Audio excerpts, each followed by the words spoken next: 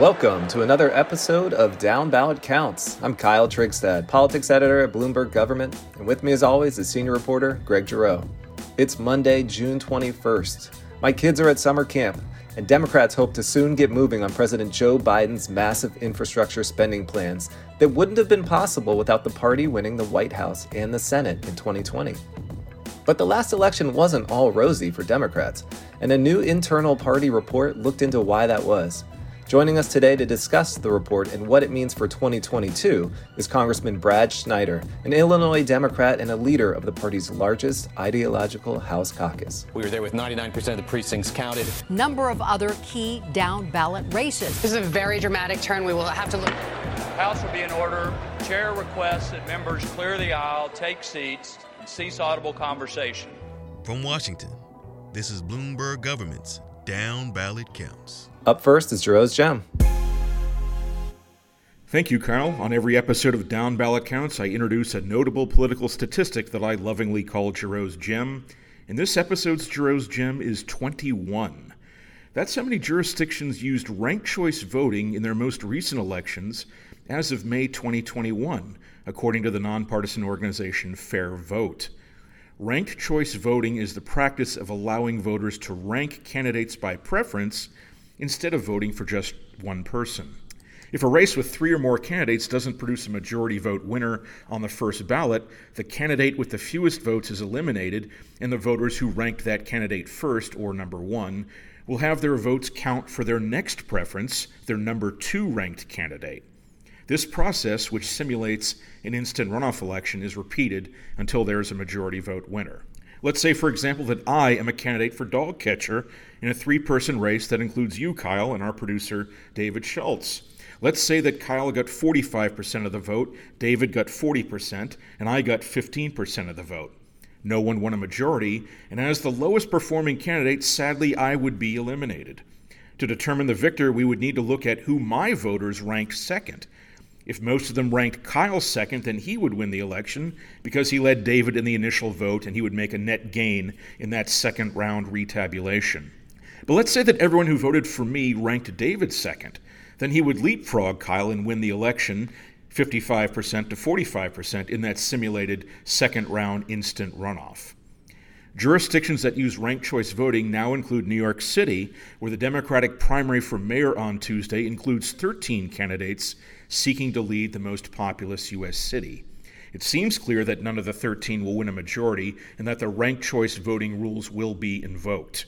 Maine was the first state to use ranked choice voting for statewide races, including general elections for Congress starting in 2018, when Democrat Jared Golden unseated Republican Bruce Poliquin in a contest that included two other candidates. Ranked choice voting will be used in the 2022 U.S. Senate race in Alaska, where incumbent Republican Senator Lisa Murkowski is seeking re-election and already faces challengers on her right and on her left. And that's your Giroux's Gem for this episode of Down Ballot Counts. All right, I feel smarter already. Thanks, Greg. Up next, we're talking with Congressman Brad Schneider. Joining us now is Congressman Brad Schneider, chair of the New Dem Action Fund, which is the political arm of the New Democrat Coalition. Congressman, thanks for coming on Down Ballot Counts.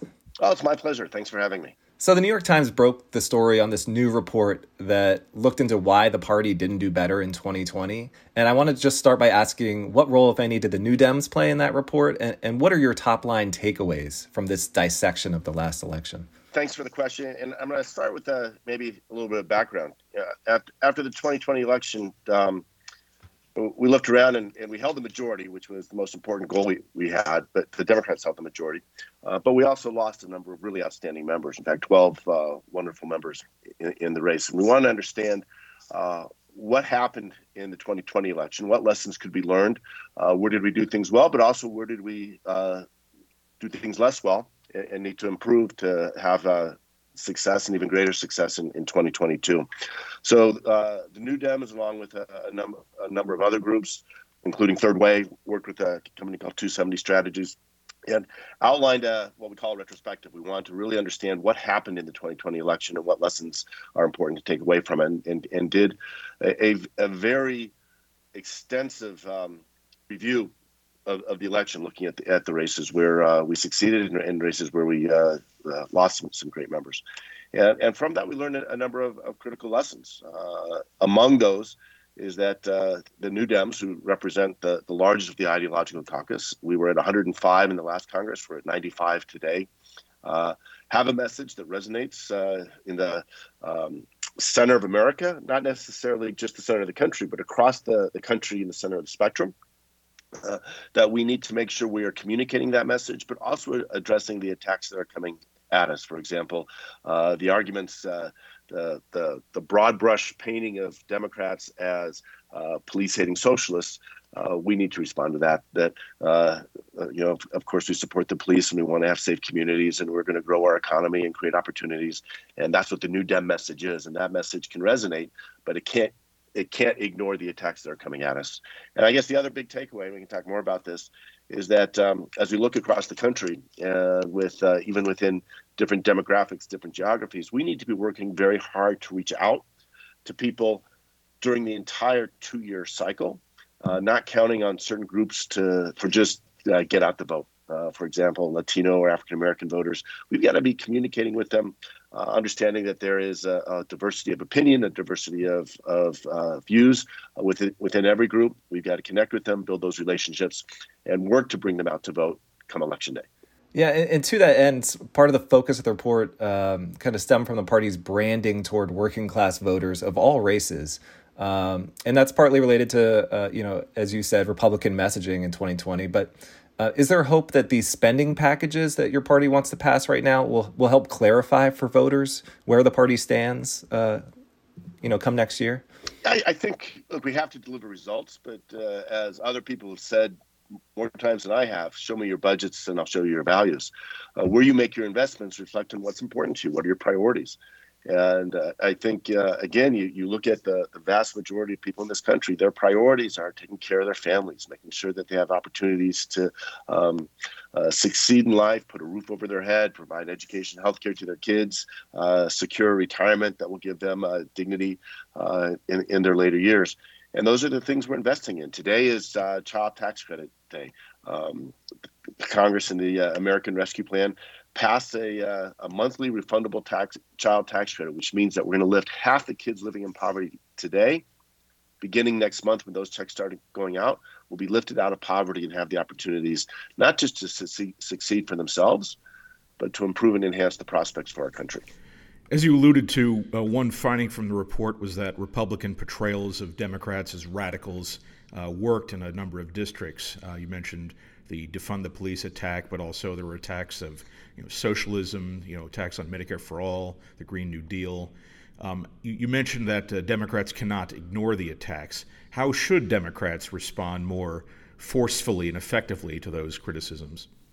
I think it's being straightforward and taking them on. Talk about what our values are, that we do believe that we need to have secure communities, that we're going to invest in those communities, but communities where the residents and the police trust each other and have a relationship connecting with each other. And part of that's resources. It's not taking money out of our police departments, but it's making sure that our police departments have the resources to do policing and that we're not calling on our police departments to be doing so many of the other things, being experts in psychology, experts in other things, that we're investing in those parts of the community as well.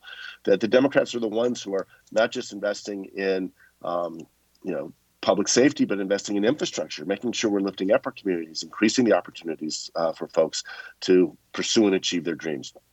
That the Democrats are the ones who understand that education is the gateway for everything that we want to do. And we're making sure that every child's going to have a quality education no matter where they live, what zip code they're born into, and that education carries them. One of the things that pulled me off the sofa this year, since we weren't in session when President Biden addressed Congress, when he talked about 2 years extra education, early education, and 2 years community college, those are the things and the investments in people that are going to change the course of the country. And those are the things that we have to focus on. Everyone in this country, or virtually everyone in this country, wants to know that their future prospects are better than what they had yesterday, and that the sacrifices parents are making today for the children are going to be as worthy as what their parents and grandparents made for them a generation ago.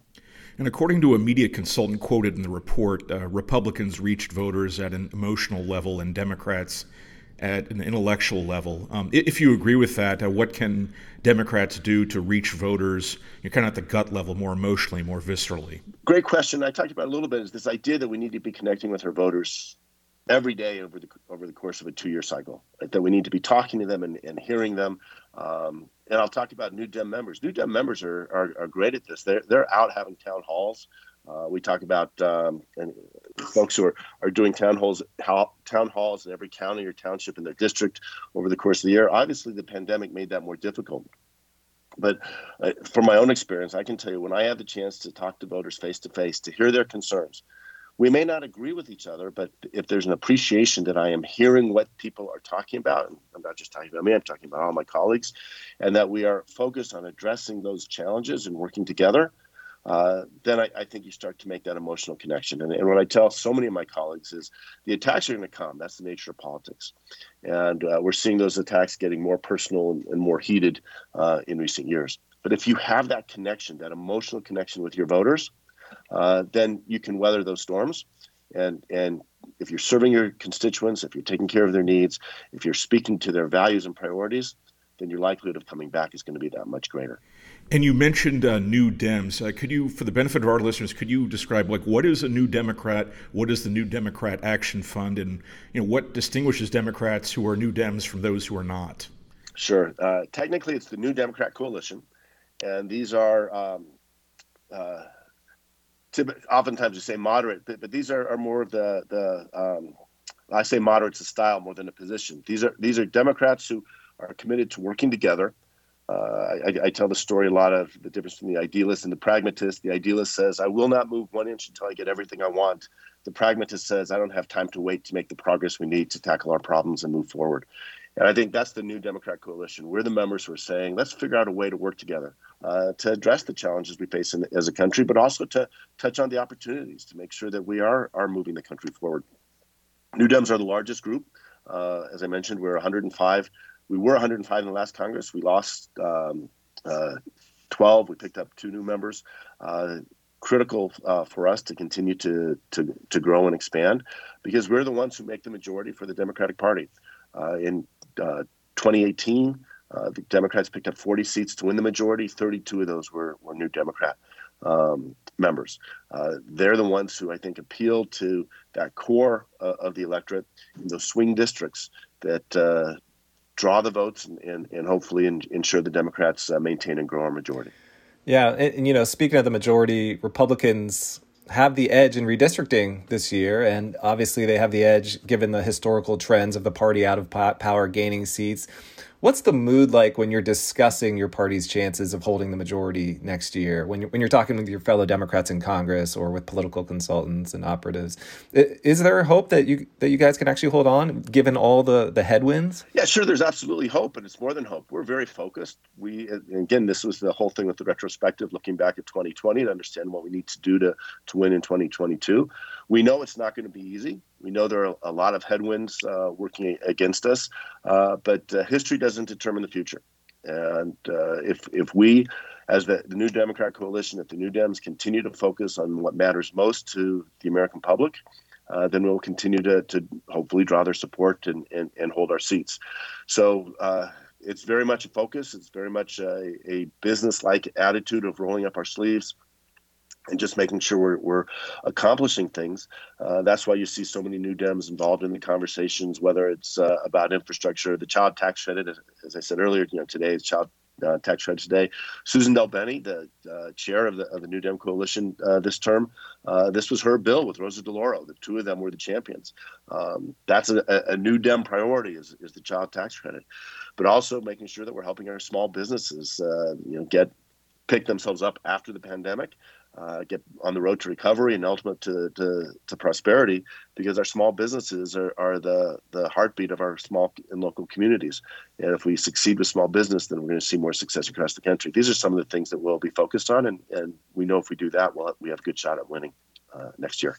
When you mentioned that the importance of speaking to voters for the entire 2-year cycle, could you elaborate on that? Like what kind of communications need to occur? Should Democrats change how they communicate to voters? Yeah, in elections, and even though I've been doing this now for a decade, I'm certainly not an expert, but the experts divide folks into two categories, persuasion voters and turnout voters. And the idea is you don't need to talk to your turnout voters. You have limited resources. Talk to your turnout voters the 3 weeks before an election so they make sure they go in and they cast their ballot. And spend your resources during the course of the year, the 2 years, on the persuasion voters. I think what we have to understand is that everybody's a persuasion voter today. No one is just going to say, whatever you want, I'm with you, I'm headed to the polls. They say, I want to know that you're working for me. So we need to talk to every community. I'll use my district as an example. I have a fairly diverse district. It's the northern suburbs of Chicago. But from an economic standpoint, we have affluent communities, but we have struggling communities. We have communities that are majority Latino. I have areas where we have large concentrations of African American. I have a large Asian Pacific Islander population. By the time you add it all up, it's about a 50-50 minority versus white district. I can't assume any of those people are just going to come out and vote for me. I can't assume, if I talk to this group about immigration once or twice during the year, I'm going to be fine. What I have to do is talk to every one of those groups all year round. And sometimes I'm going to be talking to them about education issues. Sometimes it's going to be about business issues. Sometimes it's going to be about infrastructure. And certainly it's going to be about immigration. All of these are issues that we're talking about. And I have to convince those voters. And when I say me, I'm talking about every one of my colleagues have to convince our voters that we understand their priorities. We understand their concerns. We understand what they value most. And that's what we're working hardest on in Washington. And I describe this as the longest job interview I ever had, and I get to have it every 2 years. We've got to be out interviewing for this job every 2 years, demonstrating that we're getting the job done. I was wondering if you could take us under the dome. It seems like the tensions are really heightened right now, and I know you considered a censure resolution against Georgia Republican Marjorie Taylor Greene. She's gotten into verbal altercations in the hallways with Democratic members. It just seems like the tensions are really high right now in the House. What's it like to legislate there? What's it like going to work under the dome? On one hand, it's very tense. You're absolutely right. There's this sense that the other side isn't just coming from a different place. They're wrong, and not only are they wrong, they're evil. And you end up in that dynamic, it's impossible to get anything done. I always preached, I taught my kids this lesson. It's how I approached my job before Congress and everything I've been in Congress. I don't have to prove you wrong to be confident in what I believe, but I'm not so certain in anything I know not to listen to what you have to say and maybe learn something. And if we're open-minded and we're sharing ideas and we're committed to solving our problems together, there's nothing we can't accomplish. And so that's my approach. It's the approach of, it's a New Dem approach. It's why I came to the New Dems in the first place. And it's how I think we're going to get things done. I did introduce a resolution to censure Marjorie Taylor Greene for her comments equating the U.S. response to COVID to the Holocaust. She later went to the Holocaust Museum and afterwards spoke about what she had said and apologized for it. And so we withdrew that resolution for now. I've also criticized people in my own party, including most recently Ilhan Omar, for making false equivalencies that didn't serve any of us. We've got to, again, I'll talk about that center, where most people live. We've got to meet them there and talk to each other, respect each other. We don't have to agree, but it's in those disagreements, how can we find compromise that moves us forward rather than polarize and move us apart? All right. Well, I think we're out of time, so we'll leave it there for now. And Congressman, we really appreciate you taking the time to come on and join Down Ballot Counts. I enjoyed it. Thanks so much. Have a great week, and wishing you a good and healthy summer. Thank you. You too. This is Down Ballot Counts. Before we close the show, we've got a parting trivia shot I'll attempt to answer on the spot. That's right, it's trivia time on Down Ballot Counts. Each episode, I try to stump Kyle and you, our listeners, with a political trivia question. Kyle's been on a little bit of a hot streak, so let's see if I can end his winning streak today. So I want to ask about how many current House members have non-consecutive House service. That is, members of the House who, served for some time, then left Congress, then returned to Congress. And Kyle, while you ponder that, I want to note for our listeners that on the program we interviewed Illinois Democratic Congressman Brad Schneider, who is among that specific number of current House members who have served non-consecutive tenures. Schneider was first elected to Congress in 2012, lost his seat in 2014, then reclaimed it in the 2016 election, and was reelected in 2018 and 2020. And the trivia question is, including Brad Schneider, how many current House members have non-consecutive House service? And because I'm such a nice guy and it's not an easy question, I'm going to give Kyle and our listeners 4 choices. And those 4 choices are 5, 10, 15, or 20. So Kyle, 5, 10, 15, or 20, how many current House members, including Brad Schneider, have non-consecutive House service? I'm going to go 5 because I can't think of that many names. I can think of Darrell Issa and Pete Sessions, maybe the most recent. And I know there's one in Ohio. So I've got 3. So I'm going with 5. Okay, it turns out there are actually 15 of them. It's even more than I would have anticipated, but I have the list of 15 here. I'll roll through them very, very quickly. Democrat Ed Case of Hawaii, Republican Steve Chabot of Ohio, Tennessee Democrat Jim Cooper, Illinois Democrat Bill Foster, Nevada Democrat Stephen Horsford, California Republican Darrell Issa, as you mentioned, Kyle, Arizona Democrat Ann Kirkpatrick, Maryland Democrat Kweisi Mfume, North Carolina Democrat David Price, Brad Schneider of Illinois, who we interviewed on the show earlier in the episode, Texas Republican Pete Sessions, New York Republican Claudia Tenney, Nevada Democrat Dina Titus, California Republican David Valadao, and Michigan Republican Tim Walberg. Those are your 15 right there. So yeah, quite a large contingent of House members who have served two non-consecutive tenures there, Kyle. 15 in total. And of course, in my head, as you tick off every name, I'm saying, oh yeah, that guy, that woman. Oh well. All right. Well, that's it for us today. I'll note here that Michael Bloomberg, the majority owner of Bloomberg Government's parent company, sought the Democratic presidential nomination in 2020 before endorsing Joe Biden. Down Ballot Counts was produced by David Schultz. You can follow us on Twitter at Kyle Trigstad and at Greg Giroux. And be sure to check out all the great politics coverage on Bloomberg Government's website, about.bgov.com. We'll talk to you soon. For our next season of Uncommon Law, we're looking at the regulatory future of big tech. The giants need to be broken up. Facebook, Google, all of them. Is big tech impinging on your right to free speech? They've had unchecked power to censor, restrict, edit, shape, hide, alter. Misinformation, disinformation. It's like a big Venn diagram. We do not want to become the arbiters of truth. We're calling this series Unchecked. Just search for Uncommon Law wherever you get your podcasts.